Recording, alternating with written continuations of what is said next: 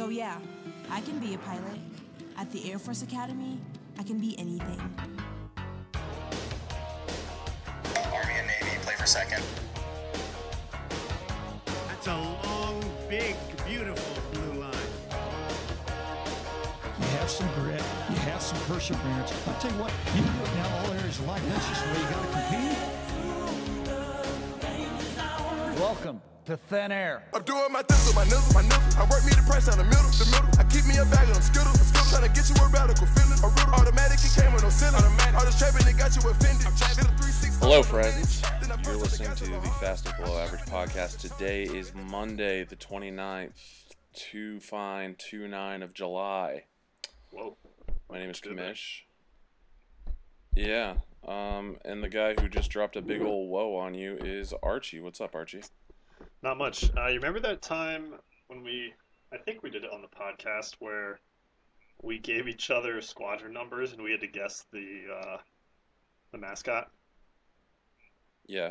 That was pretty eye-opening because I realized outside of Group 1, I didn't know anything.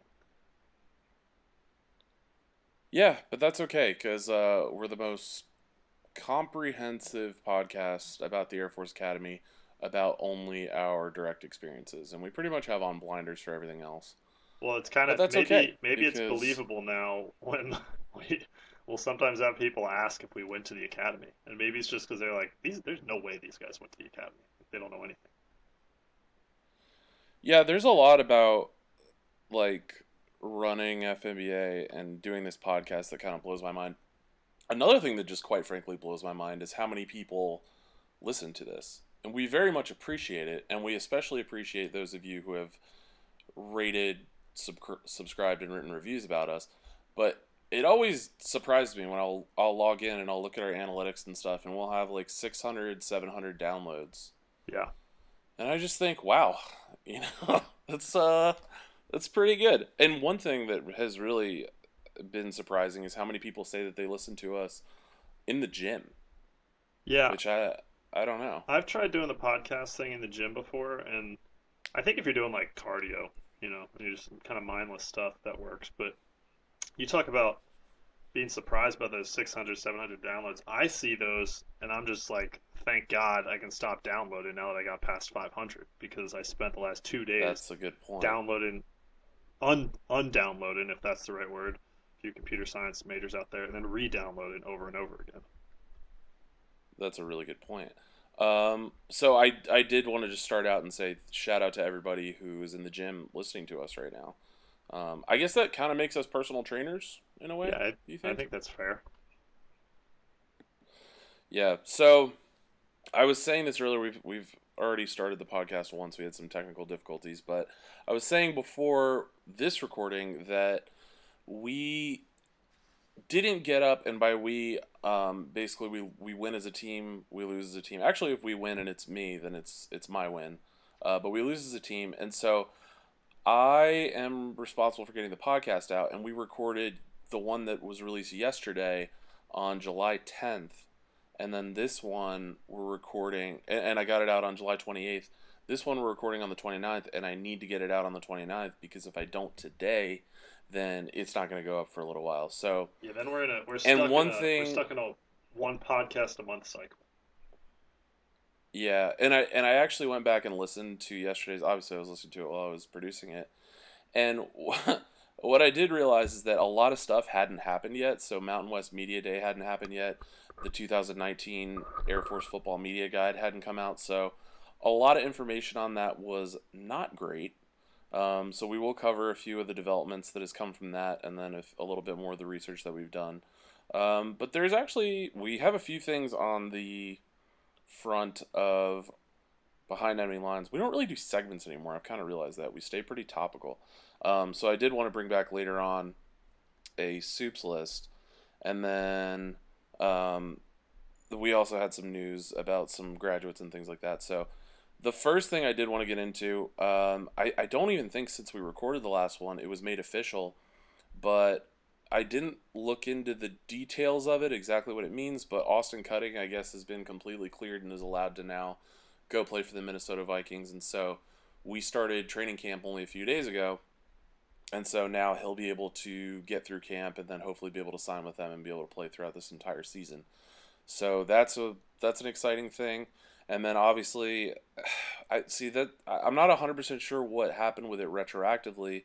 If Garrett Griffin, for example, if this goes to him, because I spoke to him a few months ago, and he pretty much said he was in this weird limbo to where he was attached to the Air Force Academy, but they told him he was just allowed to go and play and do all the workouts and practice and all that stuff. And then I guess he showed up for a few months over the summer, and that was really it. So that was kind of a wild turn of events. Yeah, so so Austin still needs to basically make the team, right? So can wait for training camp and then see how that develops. Yeah. But at least it's got to be nice going into it, knowing that you're not going to put in all this work and then potentially get stiff-armed and then not be allowed to play after you make the roster. And not to mention, imagine how bad that would be, because as we know from years past with quick decisions that can be made by the higher-ups, but imagine how sorry, I'm kind of on a tangent here, but some of the other things I've been thinking about in terms of this stuff is just it's going to be discouraging teams from drafting these players if it's spotty on whether they can play or not, or especially in this case, they would give a guy a shot, they get him onto the roster, and then the Air Force steps in and says no. They're going to be so timid to ever waste a spot on the roster ever again for something like that. Well, that was what happened with Griffin Jacks in a few years ago. I think he was a class of 2017 and got drafted 2016 by the Minnesota Twins organization for the MLB. And he had gotten his signing bonus and everything, and then it came down from General Mattis right before Jalen Robinette's draft, so that was a timely decision that Service Academy athletes were no longer going to be able to go play professional sports directly out of the academy. And then it got flipped around, and he was able to play under the World Class Athlete program. And so I like this move. We've talked about it nonstop when everything was hot in the news about this.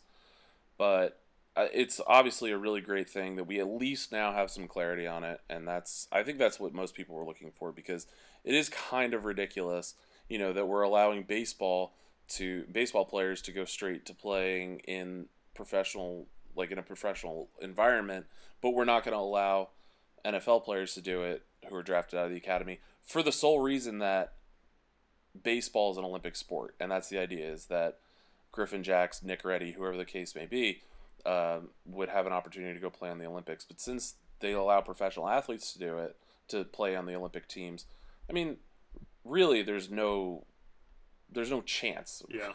Right? I'm probably going to cut this. I'm not going to say there's no chance, but the likelihood, of somebody out of the academy getting drafted and then going to play actually on the Olympic team is pretty low. I think the last person who's been in a world class athlete program to actually compete in the Olympics I think we had one alternate bobsledder who was an enlisted guy in the Army a few years ago. So a little Cool Runnings action. And so it's just kind of a tough look. But some of the developments that have happened in football, so we did find out just recently, I think it came out today, that we are having a 1:30 kickoff for the Colgate game. Obviously, that's when those kickoffs always are. I don't know why that was a big announcement. And then Wyoming, which is usually a night game, will be at noon on November 30th. I'm not 100% sure if this comes down to the new deals that the Mountain West is having, because the Mountain West, I've said this, and people who who have been around the teams that are in the Mountain West for longer. Like I said, we are both East Coast guys, so we've really only gotten to know the Mountain West outside of Boise State since going to the academy. But I've always seen it as a problem that we play these really, really late games when we have Air Force Academy graduates and Air Force fans all over the world, right? Because they have a local following, but it's not as big as the fan base that's spread out. And playing these 8, 9 o'clock, even 7 o'clock games and on Mountain Time ends up running really, really late. So I'm really glad that they have that with Wyoming. I'm glad that we're going to be looking into the broadcast schedule again, and that's a really big thing. So we have those, and those two games, actually, no, we're going to have San Jose State, Fresno State, and Army are all going to be on CBS Sports Network. And then it's up in the air as to what's going to happen with the Wyoming game. And I sincerely doubt that Colgate will be televised on anything that's nationally syndicated. So this goes back. Another complaint that we've kind of had is that it's hard to get these games. They've tried to be creative in the past. And I know there's a whole red tape ordeal when it comes down to actually getting the game shown. And they tried to do the Facebook thing, which was a disaster last season. So I'm glad to see that we're making big strides on this.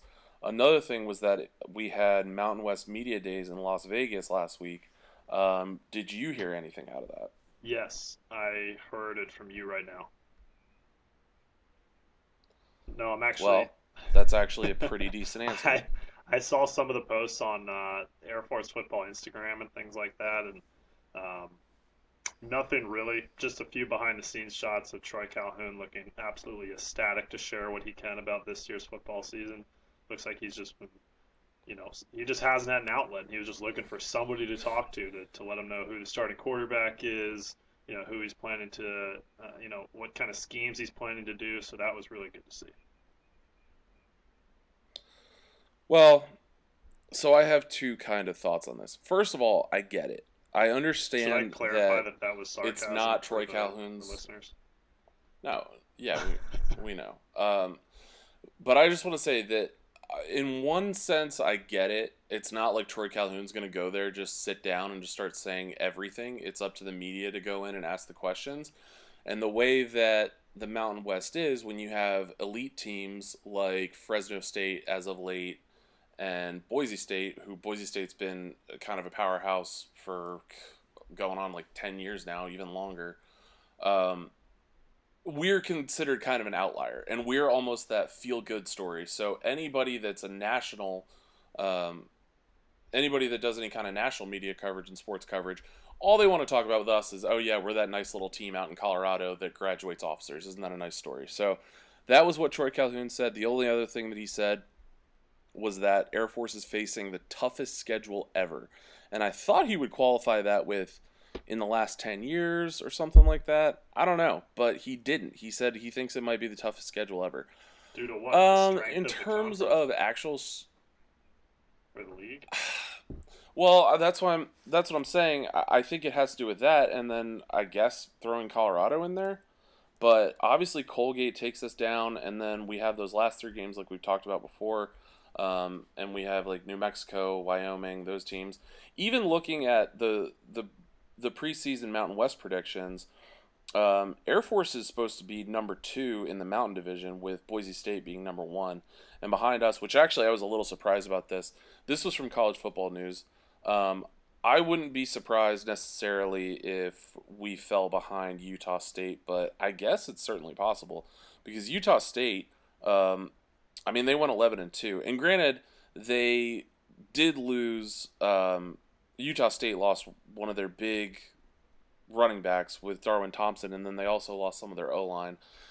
So I get that, but that's tough. I'm surprised they didn't have a little bit more depth, but I don't know. I just really wasn't impressed with it with Mountain West Media Day. And as an Air Force fan, flying all the way out there, you'd expect a little bit more. Didn't really get anything. We got a little bit of a total conference roundup with quotes that was put out from the Gazette. I don't know if they're having budget issues or something, but Brett Brigham, from what I saw, did not make the trip. So we didn't get any of those questions asked. And so once again, really just going in with no idea what's really going on. And so that's kind of a struggle. But it looks like in the Mountain Division we're going to do okay. And then what it's supposed to be for the West Division is we have Fresno State at number 2 and San Diego State at number 1. And so I can see how Air Force maybe has a tough schedule ahead of them. If you consider that we have both Boise State and Fresno State on the schedule. Lucky for us, we do not play San Diego State, I guess, if you want to say that makes us lucky. But I don't really see how this is the toughest schedule ever. And then obviously if we're counting Army in there, but I always consider those games just outliers anyways, because when it's Inter-Service Academy, it's really anything can happen. Although Army proved that wrong last year because, I mean, Jeff Monken's just a monster of a coach. So, but it's tough because I see Army and Navy both at their media days, which actually I don't know if Army had a media day, but there was some discussion and firing back and forth between Army and Navy.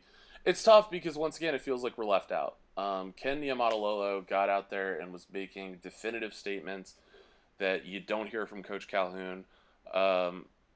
The Navy athletic director, I forget his last name, his first name's Chet. He came out and said that Army should be embarrassed because of their schedule and how weak it is. And then Army came back and said some stuff. So I am jealous of the passion that they have. And I love Nathan Pine. I like Nathan. I think he's a great athletic director. From what I've seen so far, obviously it's going to take a few years to see what kind of legacy he has and what kind of guy he is.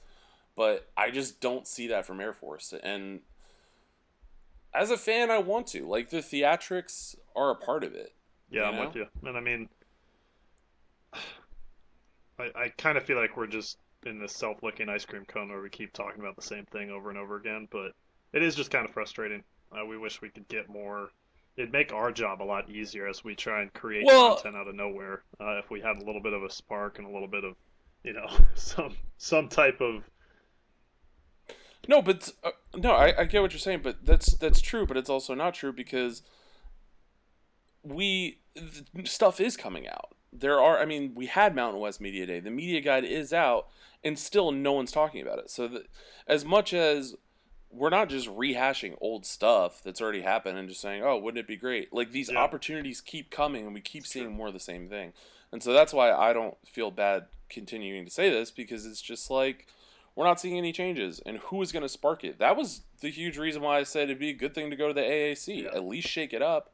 Get our strength of schedule fixed, because once again, we're flying under the radar with not a great strength of schedule, even though this is considered, quote, the hardest schedule we've ever played. So, I don't know. It's a tough thing to say, but I am happy to say that we've had the 2019 Air Force Football Media Guide come out, so at least we have a look at the depth chart. Obviously, things can change with that, but, oh man, actually, I think it's even been changed since it was released, because right now I'm looking at it and Isaiah Sanders, it has him first and then it says or Donald Hammond. So here we go again. is really the big issue. I have no idea what we're gonna do, and that's a shock. Okay, this is I looked at it like last week, so it's obviously been changed. It'll probably be changed wow. again. You're hearing my reaction in real time. Wow. Are you frustrated this about team that? is going to kill me. I'm so extremely what would you frustrated. like to see? So, wonderful. Well, I've said this in the past. I understand exactly why Donald Hammond seems like he's a great pick. He is a great red zone threat. He gets the job done, and he's a great quarterback. If you look at both of their stats, it would seem that Donald Hammond is a little bit better, a better fit for some of the stats that we need to pick up on, like third and fourth down conversions and red zone efficiency.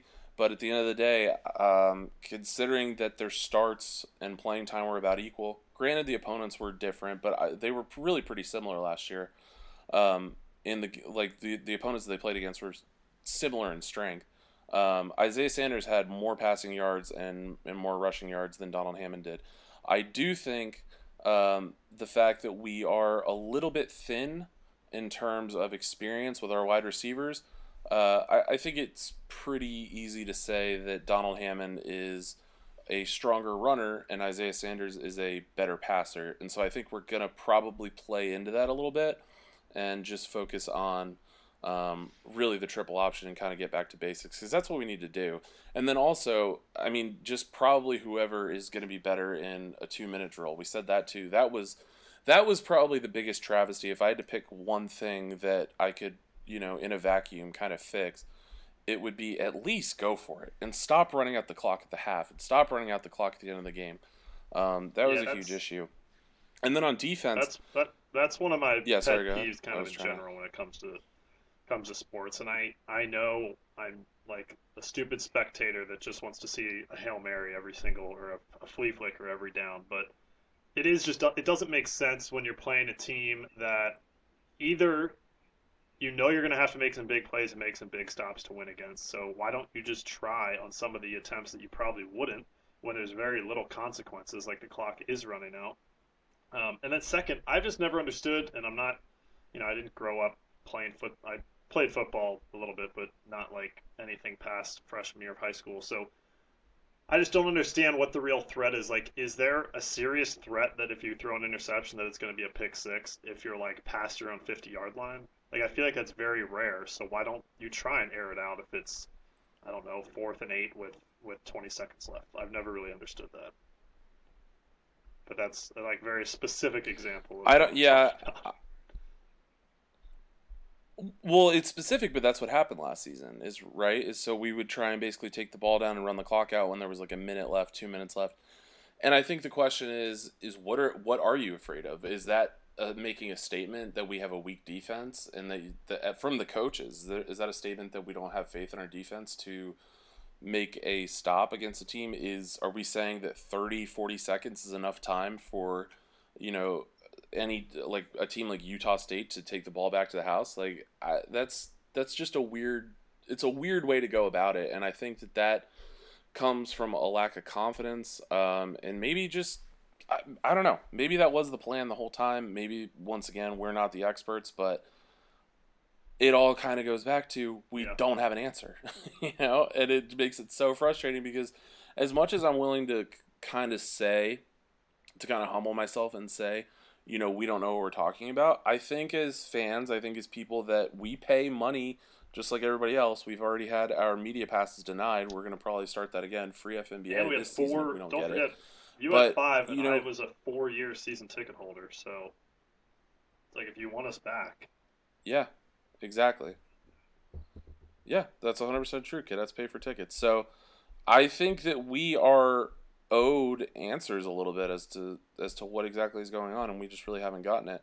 But really, the only returner that we have as a wide receiver who had any meaningful playing time was Gerard Sanders, and so I think it's going to come down to if Ben Peterson can step up, and Cade Wagaspack, he's our tight end. He's a big guy, 6'2", 225, and I didn't see him last season and it's just so tough because it's like how do you get a good read on these guys to settle into their position and be a producer on the offense if you're subbing in quarterbacks every other play?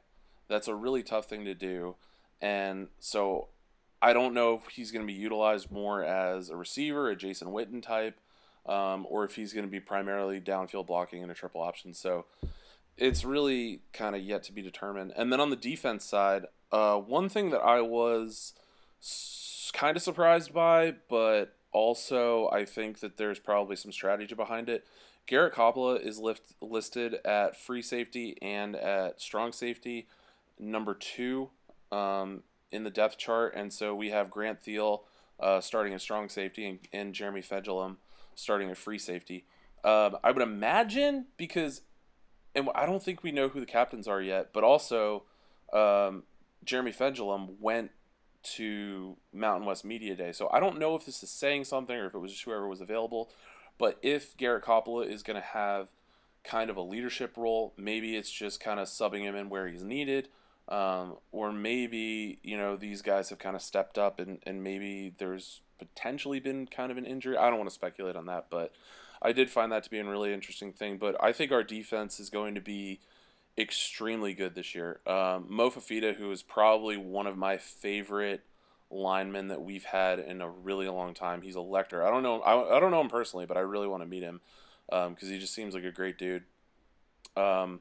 He's going to be coming back. Lakota Wills, who is our day one. How funny was that? We randomly named him if you're a newer podcast listener, his freshman year, we looked him up on the roster and we just kind of talked about him randomly, and he has been a huge producer on defense. And then Milton Bugg the third is another guy who is coming back with some experience as a junior. And then, of course, we have Zane Lewis at DB, who I believe had a few interceptions last year and is a big – he breaks up a lot of passes that kind of come across the middle. So I'm excited about the defense. Still unsure exactly what's going on with the offense. Is this being kept a secret, or do the coaches not know? And I think that's what the problem is that it's so frustrating because it's like, if they could at least tell us a little bit what the method to the madness is, that would make it better. But now, you're right. We are going in circles a little bit. And I guess I'll give a quick shout out to special teams. Jake Conkey is coming back. He was the kicker last year after Matthew Filikai.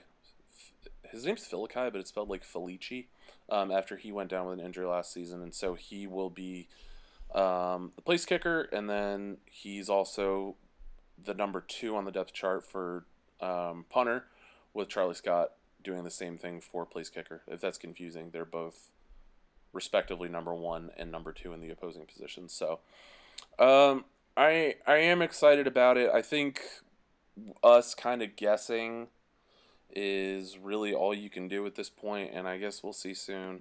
Hopefully Brent Brigham can break some stuff down because he actually does a really good job. It's funny because it's like, I want to dislike the Colorado Springs Gazette, but I think they really do a good job with their coverage as they can. And Dave Ramsey, who was effectively chased out of the Air Force locker room, he writes a few opinion pieces, but I think their coverage is really as good as it's going to get. So we're getting really close. I think I saw it. One of the guys, I think his name is a Toast to the Host on Twitter, an Air Force grad, I don't know what year, but he was keeping a countdown, kind of like the 40 days countdown before recognition, where he does the squadron of the day, and that was actually cracking me up because I would randomly see those posts, and it was like Almighty All-Stars days until Air Force football kicks off. So maybe if we did that, we would actually, understand what mascots went where.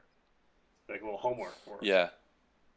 Well, it's funny because other than the Roadrunners, and the only reason why I know the Roadrunners because that was my freshman squad, I can't even think of any other fourth group squad. I can't think of any squadron in the 30s other than Almighty All-Stars.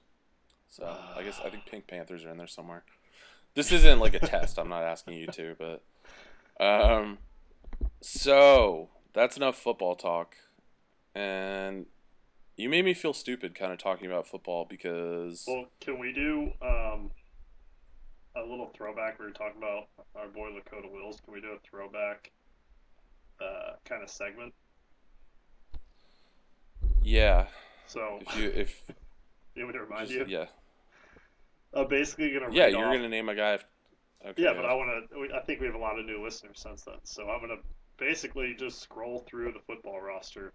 We're going to pick a random guy, and then strictly based off the name, Commish is going to do what he can to figure out all the details he can about him. Where he's from, what his interests are and all that kind of stuff. That's how we did it, Okay. right? Was it just name? Yeah, we did it with him. We did it with Lakota Wills, and then we did it with a water polo player a few episodes later, I think, which was funny. All right, here we go. The problem is if you know one of these, you got to let me know. I will. Let's go with Colton Parton. Colton? Colton Parton. Colton Parton. See, I think the key is I just have to say it with the utmost confidence, even though I have no idea. Anyway, Colton Parton. So he is from a suburb of Salt Lake City. I believe it's called Temple, Utah. He was recruited by BYU, but he did not want to go there because his father, his grandfather, all of his uncles, and their great-grandfather all went there, and so he kind of wanted to break the mold. And now he has gone to the Air Force Academy, and he initially wanted to go as a wide receiver because that's what he played in high school, but then he got around some more diverse talent, and now he is going to be a tight end. Okay, you're close. So, All right. You said he was born outside of Salt Lake City? That's where he grew up? Just outside. I called it Temple, Utah. It's a Yep. made-up place. I don't even know. That's not true. However, last year in 2018, he played in 2 games, and one of them was against Utah State. I'm close. I told you. But He grew up in Gurley, Alabama. He's a fullback, and it doesn't look like his family has any relation to BYU. But he does have a younger brother, and he's the son of JJ and Nikki. See, I told you, though. I had to say it with confidence. I'll give you a few of my other options that I had. I was going to say he was a corn-fed guy from Nebraska. And that would be closer, I think. Didn't have the size to play at Nebraska, but he had the heart to play at Nebraska. Could have been like a Rudy situation. I will admit Alabama wasn't really up there. Another thing is that he was the youngest millionaire to ever do personal day trading in the Boston, Massachusetts area, and he is a punter. Or maybe like an Alex Moran type backup quarterback, but the problem is that I already know all the quarterbacks. So, those were going to be my other options. I mean, you kept it inside the country, so in that regard, you were pretty close. Yeah. See, if I would have taken it outside the country, because there is a girl on the tennis team who is from New Zealand, so that's not even outside of the realm of possibility. Yeah. That is true. Yeah. All right. So that is all of our football talk. Let's see if there was anything else I wanted to say. No, that's it. So I realized, actually, we probably should have done a little bit better planning, because when you and I first talked about doing the podcast, you asked if I wanted to do it later in the week, and I am not able to do that. So I already had the ideas written down, but I have kind of a lot of Behind Enemy Lines. You don't know what Behind Enemy Lines is? It's a segment that we used to do, and I like to do it. I always like to check in on the other service academies, because I think you can get kind of a good picture of why we do some of the stranger things that we do, kind of big picture things at Air Force based on what the other service academies are doing. And it's funny to make fun of them, as usual. So the first one that I wanted to talk about was West Point's General Caslin was finally named the president of the University of South Carolina. And he was named back in March, I believe, as one of the finalists. And I can't remember. Did we talk about this personally, or did we talk about this on the podcast? The initial. I think we talked about it personally, because it was actually pretty contentious. But now the reactions are just kind of funny. But the issue that people had with it, so I guess he doesn't have. I know he doesn't have a background in formal academia in terms of very small things like doctoral what do they call it, like doctoral grant writing. And so you got to understand that the court of public opinion and all the complaints, there was a few places that this was coming from. The complaints were first and foremost that he wasn't qualified because he doesn't have this background, which is a very weak thing to say, because once again, he's a 3-star general, and he was the superintendent of West Point. He's overseen. I don't know. Army's kind of dumb. I don't know if they would have any Rhodes Scholars, but he's overseen a lot of academic things, and I just don't think that he couldn't learn that in kind of on the job training, or at least surround himself with people who would be able to effectively do it. And then the other thing, which this is one of those situations where you can't really, who's to say. There was an issue that people had with the lack of diversity. And saying that the entire panel of finalists, it was all men. I don't know if race or anything played into it, but I know that gender was a huge issue. That to me, I'm not really going to go there, but that just kind of it is what it is. Yeah, if those were the finalists, I guess that maybe is a complaint, but to completely wish to block his naming as the president, I think that could be a little bit problematic. My initial take, so everybody that's complaining now, what makes it funny is they're saying that because he doesn't have this background in academia, which basically, and we're going to talk about another story at Navy, where a guy, where it's just like, it's banana land in academics with how these people get tenure, and they're impossible to fire, and all this kind of stuff, and just the way that they can say whatever they want is as off the wall as it is, and they'll always have a job, and it'll always be considered a part of just learning. But there was huge complaints that he won't be able to kind of fulfill the role, and that he's underqualified, and there was issues. The other thing that I did understand is that I guess the governor got involved, which is kind of a no-no. So I get that aspect. But the funniest part is that people are saying that he's going to run USC into the ground so bad that they're going to lose their accreditation and everybody's degrees from USC is going to be worthless, which I just thought was a hysterical panic mode situation. So that was a really kind of great reaction. And the funny thing is that this just kind of goes back to how students are and how people think that, everything in the world is so important to them. And it's kind of whatever is right in front of their face. They don't really have any foresight for the most part. So I think this will be no longer a problem. He'll get through the first year and there won't be any big problems. And then that'll be it. And no one will really care anymore. The other thing that I was thinking about is I was kind of walking a fine line on my opinions about this because I realized I have kind of an older brother complex going on with General Caslin, which is ironic because he's much more accomplished and older than I am. But it was like, I kind of felt like only I'm allowed to talk trash on General Caslin in the Army. Like, you guys can't. And so I was like defensive about it, but it was I don't know, it was kind of funny.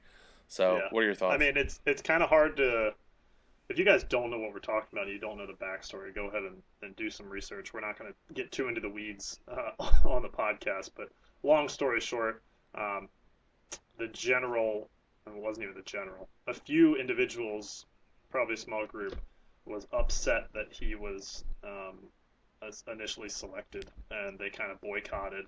And then, from what I understand, the school kind of appeased them and said, okay, he's not going to be the president. And now it sounds like after some involvement, he's reinstated or whatever. So, just like anybody, I mean, it doesn't matter if it's 4 people or the entire school that didn't want him there. They made a loud enough noise that the general public that doesn't really care that much and doesn't pay that much attention, all they hear is the headlines of people didn't want him there and now he's here. So it makes him look bad and it makes the school look bad, even though, there's no reason for him and it's not like anything significant that he did that drove those opinions.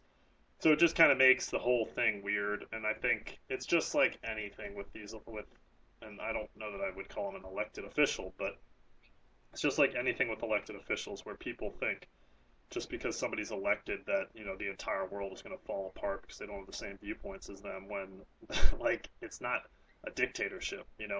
Doesn't have as much decision making, and he's not like the all holy being at USC that can make every decision there. And even if he was, I think he'd do a pretty good job. So it's just like classic overreaction and people thinking that, their beloved USC degree is not going to mean anything to them, mean anything in the business world anymore. I think that's what the funniest part is, and this is a totally unfounded claim. I mean, I do know this for a fact in terms of rankings, but it's just, in every single way, West Point is a better school than the University of South Carolina. It's more selective at West Point. The academics are ranked higher. I mean, South Carolina, someone's going to take offense to this. It's just a state school. I'm pretty sure he can run a state school. It's not that big of a deal. And I don't know. It's not as if he's going to be, tanking Harvard or something like that. So even if, and this is a worst case scenario, even if for some program that he was responsible for were to drop a few places, I don't know. I don't think it's the end of the world. That's mean of me. I probably shouldn't even say this, but I don't really care. Okay, now let's move on to Navy. So Navy got a new superintendent, and the superintendent gave his speech. First of all, and I want to make this as kind of a side note, the entire thing sounded just like a boondoggle. The kind of, I don't know if you call it like a hail and farewell, but or change of command, but whatever it was, they did something for the outgoing superintendent called piping him to shore, where they played bagpipes. And they didn't say this in the article, but to me, if they're piping you to shore, it sounds like he got on a boat at Navy and just went across the Severn on it, and they just played bagpipes as he exited. And so I don't think that's what happened, but in my brain, that's what I'm going to say happened. And that's a really funny thought. So, but the incoming superintendent, yeah, go ahead. No, I just kind of like thinking, so piping him to shore, I'm kind of trying to think about what other things that could mean and what other things that could be funny with that. I kind of picture him on like one side of basically a river type thing, a Riviera, whatever the Navy folks call it, where he's on one side and then he stands in a rowboat, kind of like George Washington crossing the Delaware. And then there's a lot of guys, like his little minions with oars, just paddling them across. And then we can include bagpipes, which would be the piping part. And it's just this huge thing, kind of for nothing. And then once he walks onto the ground of Annapolis, then he's officially clear of his duties. Or what they do is he gets on one of those old-timey Revolutionary War era battleships, and then they put him in a cannon and shoot him out of the cannon onto the shore. So it's like a pipe. Or he works with the local plumbers for the day, and he just does a bunch of piping around the city, and they pipe all the way to shore. Yeah, he has to jump into the wastewater treatment tubes, kind of like Mario does in Super Mario, and he just rides it all the way out to mainland Annapolis.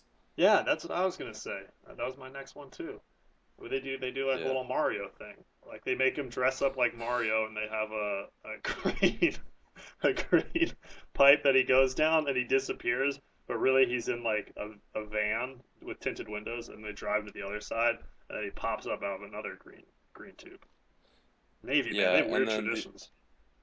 And then the chief petty officer of the Naval Academy is Luigi, and they both have little matching mustaches. And then after that, you're legally required, if you're an admiral, to open up an Italian restaurant after that. And that's how Mario and Luigi live. And then they're walking down the streets of Annapolis dressed as Mario and Luigi, and the people of Annapolis just think that they're plumbers. So then they get stuck doing all these plumbing jobs for the rest of the day because they feel bad about not helping people out. And then they realize it's actually relatively lucrative, and they actually just start a plumbing business. And then in a few years, they get a call on kind of a bat phone thing, and they have to go back to the Naval Academy, Mario and Luigi, the admiral and the chief petty officer, and they go in, and it turns out that there's a dragon, and it's kidnapped somebody, and they have to go save the person from the dragon inside of Bancroft Hall, which kind of looks like a castle. And then that's it. Yeah, so I think we nailed it, is really what it comes down to. But anyway, it's kind of a lot of work just to switch somebody, and it's like a total career change, unexpectedly. So it is. It's another reason to be in the Air Force. Yeah. So the new incoming superintendent, he came out and gave a speech, and in his speech, he talked about the very real threat of sea levels rising in the Severn and overtaking the Naval Academy, and he was talking about infrastructure and reinforcements and stuff. And I feel bad laughing at this, but I can't help but find this really funny, that the Naval Academy is just going on their day-to-day operations, and there's a very real threat of the entire place just going underwater. Yeah, it's kind of... I don't know. That's really all I have to say about it. Yeah. But so you know what they're probably going to need if it floods? What's that? New piping. Wow. So actually, the old superintendent, he was trying to cut the cord on the microphone when he was saying, "Yeah, we got to fix the infrastructure." He was like, "Don't fix it. That's a big job for me in a few years." Maybe that's so. The other thing we could use some piping to shore ceremonies at the Air Force Academy to get some of our urinals under control. 100%. Hopefully, he moves to the Springs. So another story that we covered a long time ago was about this guy, Bruce Fleming, and like a disease that you get from a weekend trip to Boulder, the guy just keeps coming back.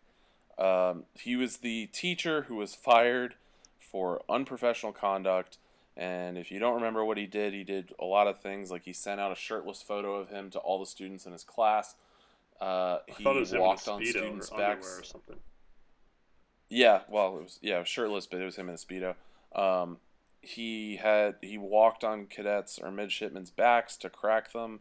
Talked about the use of condoms and not using steroids and all these things that were deemed, I wouldn't say they're over the top inappropriate for just life, but probably over the top for the Navy's number one most prestigious commissioning stores, being the Naval Academy. So he was an English teacher, and we gave our full rundown on him before, where we talked about basically just everybody knows what kind of teacher this is. And so he ended up taking it to court, and a judge says that he needs to be reinstated. Now, just to give you a little more factual background, the Naval Academy can still appeal it, but as Bruce Fleming has said, he is very excited to return to teaching in August.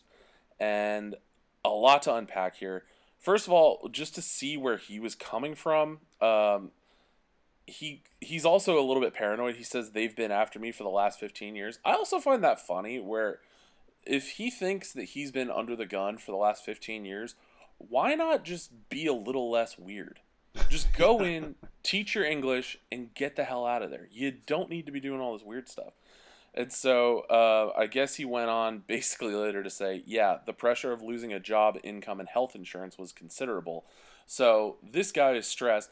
And to me, that's another mark of stress, to where, or it's another kind of proof, even though he's taking it to court and he's saying this is really important to me that I get my job back. And he was initially saying in the argument that the reason why I'm doing this is not for myself. I'm doing it because these cadets, I keep calling them cadets, these midshipmen deserve to, not just always just follow the lead and not do what they're, and not question what they're being told.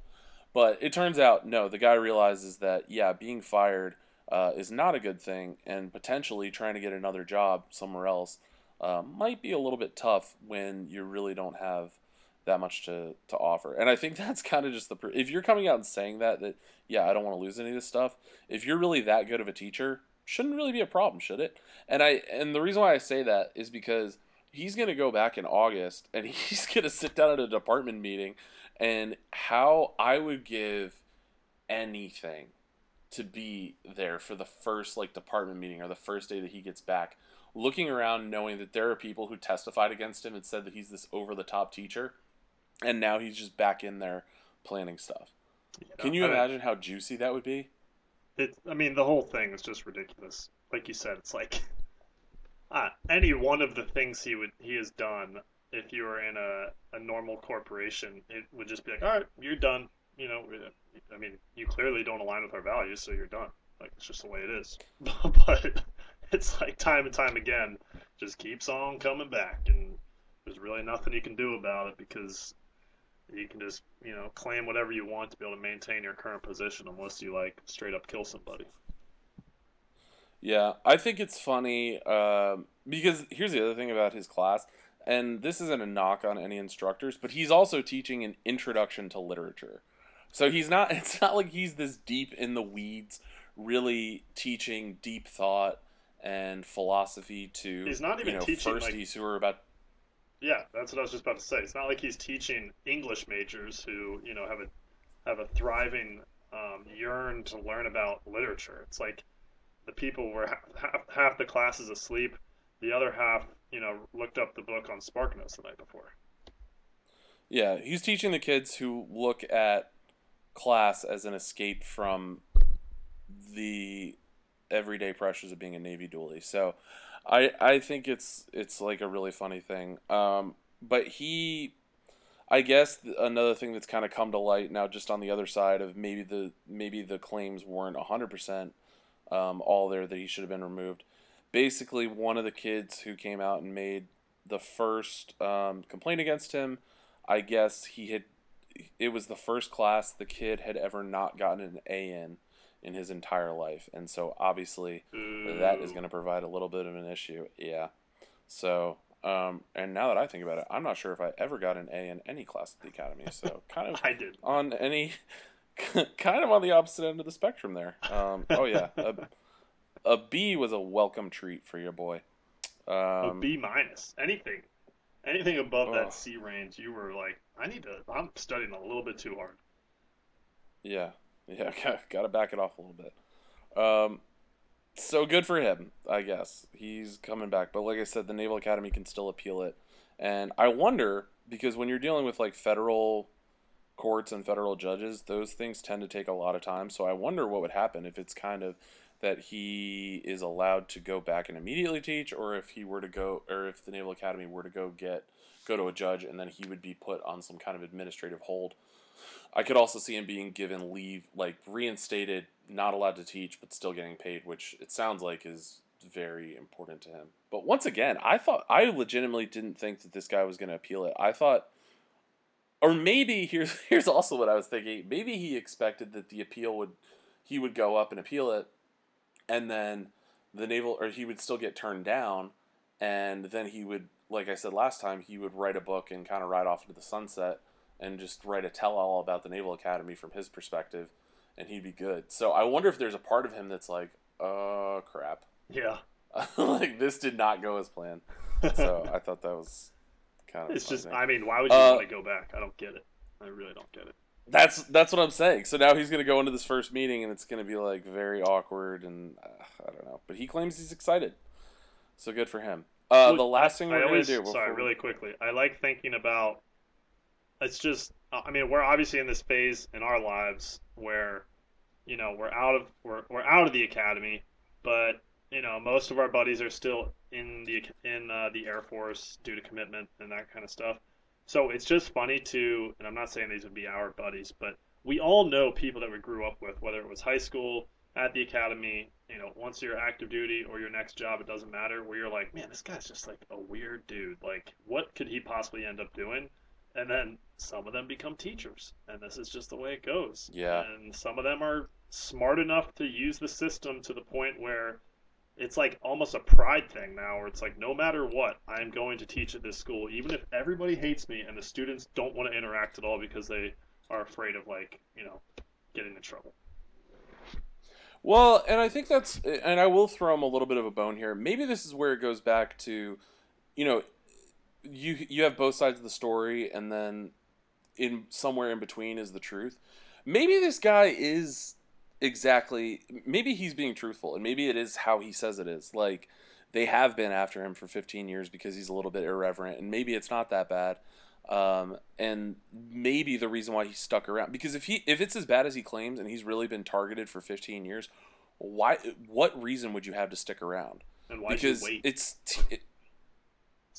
teaching. I mean, I'm sure he could could have had a job, you know, 10, 15 years ago.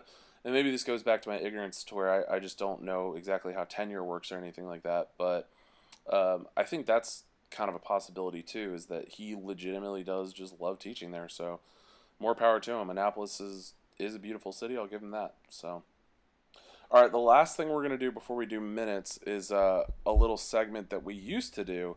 Haven't really been doing segments as much, but we have a soups list. And so in honor of this week, we have the cadets are marching back from Jacks Valley. We're going to do a soups list of marches. And if you don't remember what a soups list is, the soups pin, to get on it, you have to be great at academics, athletics, and military. And so we like to give our top 3 things. What are the excellent aspects of whatever our topic is? And so, like I said, we're doing marches. Now, just for the rules of this, basically I'm going to kind of let you be abstract about it. It's really kind of any march, whatever you want to do. And so I'll start it off, and I'm going to say March of the Penguins.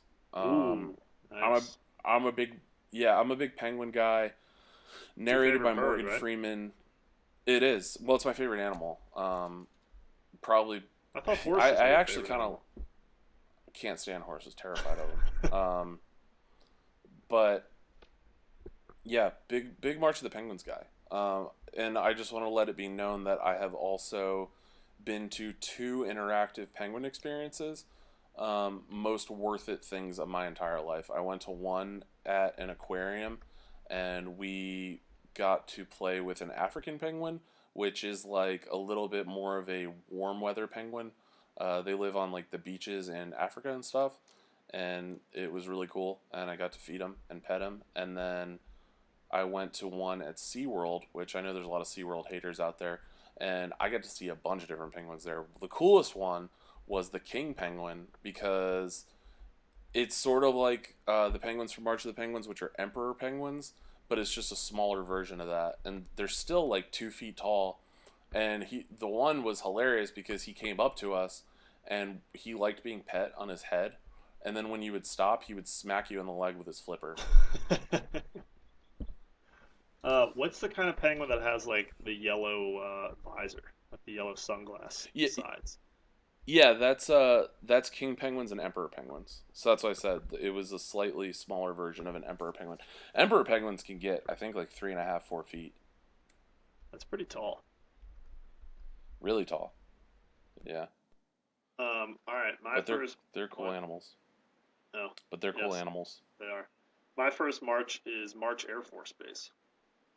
I don't know if it's still open. I'm not entirely even sure where it is, but I just remember hearing it, and I'm doing a quick Google search, and it is in California, near Riverside, California.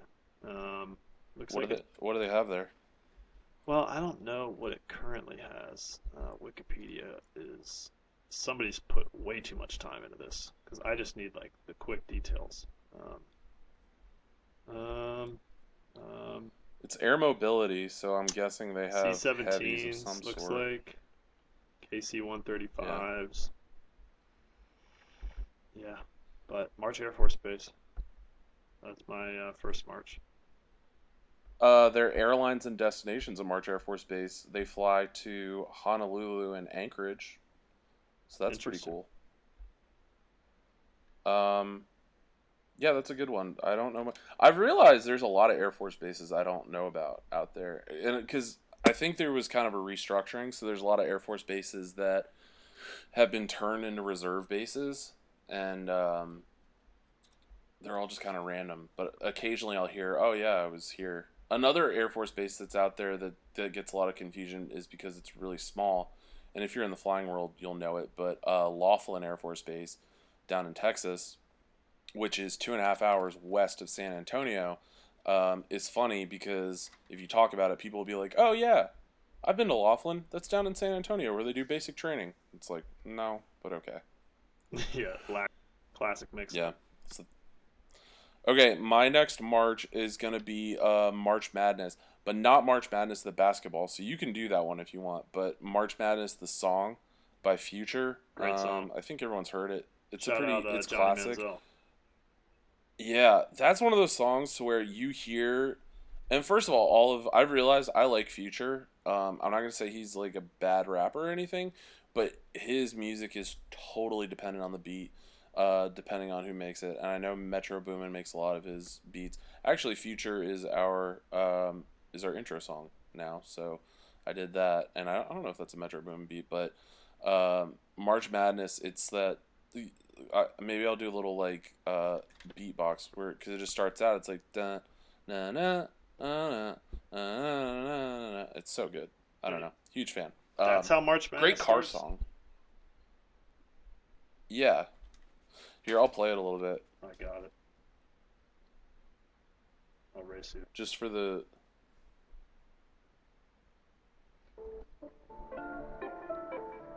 Dress it up and make it real for me. I guess you're right. Yeah. This is when Johnny Manziel was like holding the stack of cash, right? No, different. Yeah. See, when the beat kicks in... Alright, you can cut it now. When the beat kicks soda in the styrofoam. It's lyrical genius. Well, so what he's talking about there is like, you know how if you go to... I like that song. I'm just playing. Yeah, I know, but you know how if... What he's talking about with dirty soda in the styrofoam is if you go to Subway and you get a cup and then you mix it. Yeah. You mix all the sodas. I called it a graveyard, but that's also called dirty soda. Rappers love that. Love doing that. Weird. Yeah. And it's a great song to listen to in the car. And Just saying. they always accidentally grab 2 cups. I don't know why.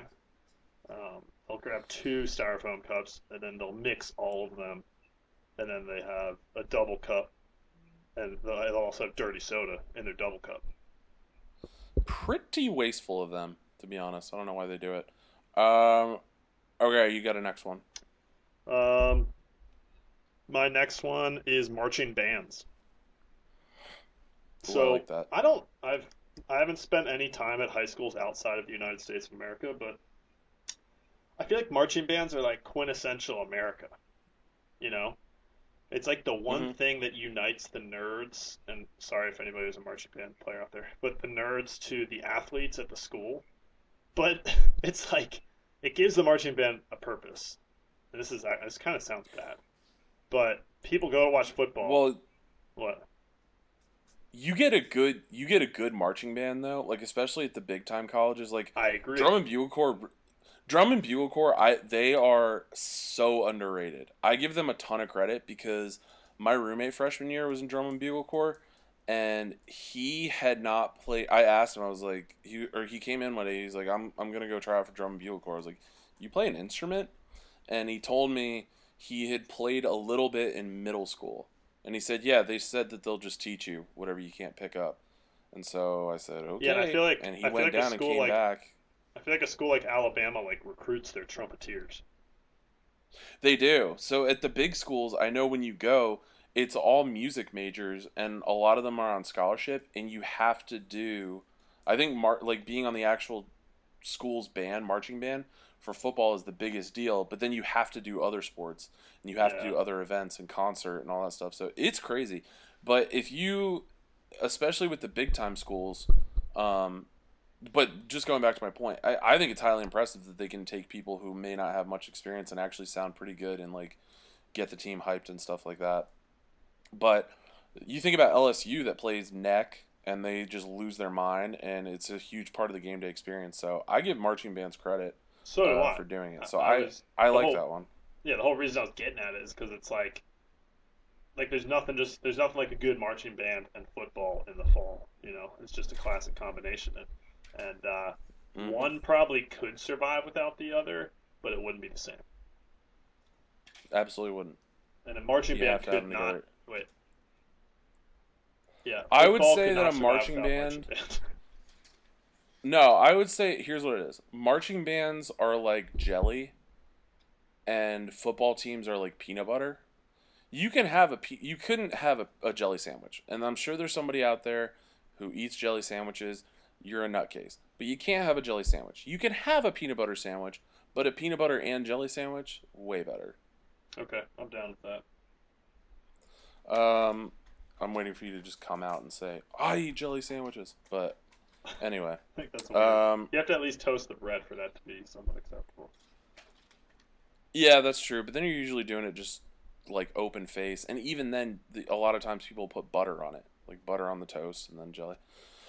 But so the last one that I'm gonna do, and I found this out today, a march is a frontier or border between two countries or territories, especially between England and Wales, which it's formerly England and Wales, or no, or formerly England and Scotland. So I didn't even know that. If I didn't do this Soup's list of marches, we wouldn't have learned about that. So I wonder if there's any marches in the United States. I don't know. Maybe we could make one. But I think it would be cool instead of calling, I guess, because you don't really think about it. I guess when people talk about state borders, you just say, oh, I just drove past.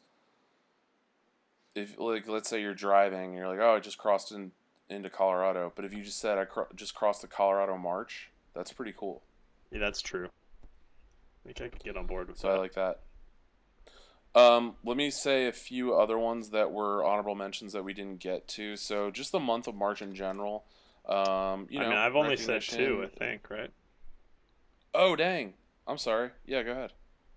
Well, I almost let you save me because I'm struggling to come up with my third one. But I was going to do the month of March because it is named after Mars in both the Julian and Gregorian calendars. So if you're curious about that. That's cool. Look at us. We're learning. So you have the month of March. Yeah, month of March, I mean, think about it. You have recognition. It starts to get a little bit warmer, and then it immediately snows again. Yeah, honestly, So March is a cool pretty time of bad year. month. I don't like it. It's terrible. Yeah, it's terrible. Might be the worst If month. you think about it might be, but it's a good, but of Marches, the month of March is a good March. That's true. If that makes sense.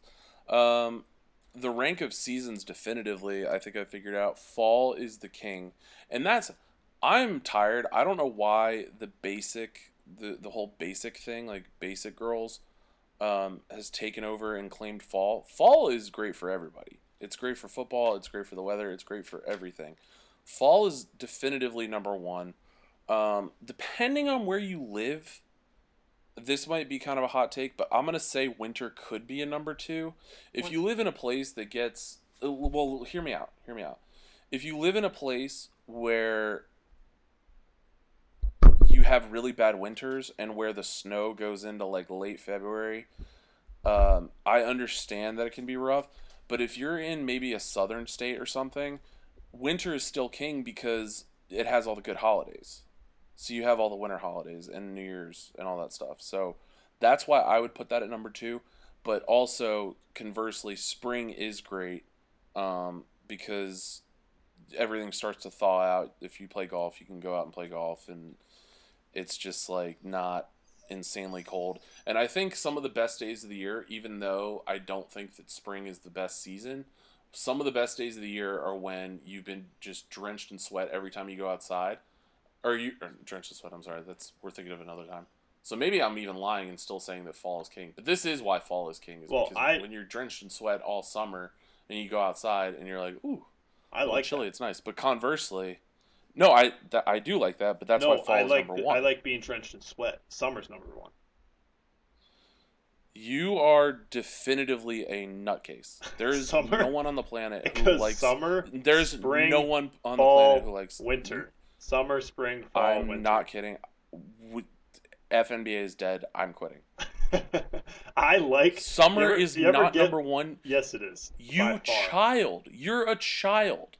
No, it's not. You ever Summer get in your is car only after it's been sitting there for a while and like the air in it's so thick you can like feel it on your skin and you can barely breathe? I live for that. Okay, you're being sarcastic. No, I'm dead serious. Summer's number one. I swear. That's hand on the Bible. You are I like summer the best. Sorry, hand on the religious scripture. You are a certified nutcase. No one likes summer the best. Summer is only the best when you're a kid because you're a child. No, I like the heat. That's the only time it's good when you're. Why? It's the worst. I don't like having to put on layers of clothes. I'd rather just be able to walk outside in a t-shirt and shorts every day and know that that's going to be fine. I hate being cold. What you're talking about, where you can walk out in a t-shirt and shorts and it's fine, is fall and spring. No, like when 3 you days walk out of the week, yes. Every other day it's raining or it's cold.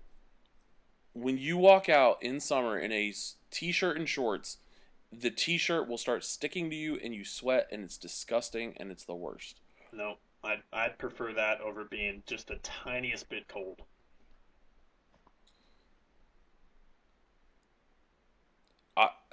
I would be hard pressed to find anyone in the world who agrees with you, besides kids who don't have to go to school.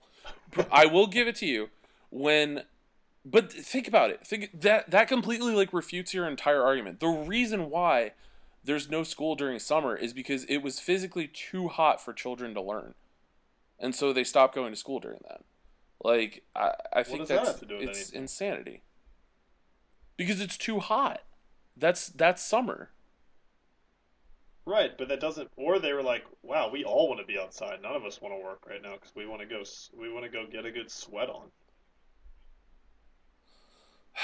No, and I mean, I'll give it to you. Like the beach is awesome, the pool is great, but then after that, that's when you're on vacation, and that's when you're like a kid. When you're a grown up and you have to go to work and you have to go outside, you're telling me you enjoy the feeling of putting on a uniform and feeling it just like be hot. Better than being cold. erroneous on all accounts. I cannot believe this. I can believe it. I believe it that you think this way, but I don't think anyone else in the world thinks this, unless you're talking to people under the age of 23, I guess, when you graduate college, and then priors maybe a little bit older. Just me and the Wild take from me, my man. More like you and the underages. Anyway, so that was contentious, but let's go ahead and close this out with a little bit of minutes. FastMeatBelowAverage.com. Spell average AVG to get all your FNBA gear. That's really it. I don't need to sell it any more than I just did. That's good. So the final thing that I will say before we close this out is, if you have not heard us talk about this, a huge support. I'm not going to pander. We like to partner with brands when we can, who provide an awesome product that we believe in, and then we want to help you out. So we're only going to work with anybody who's mutually beneficial for both us and you guys. And the company that we found who is doing that and kind of fits in that sweet spot is Strikeforce Energy.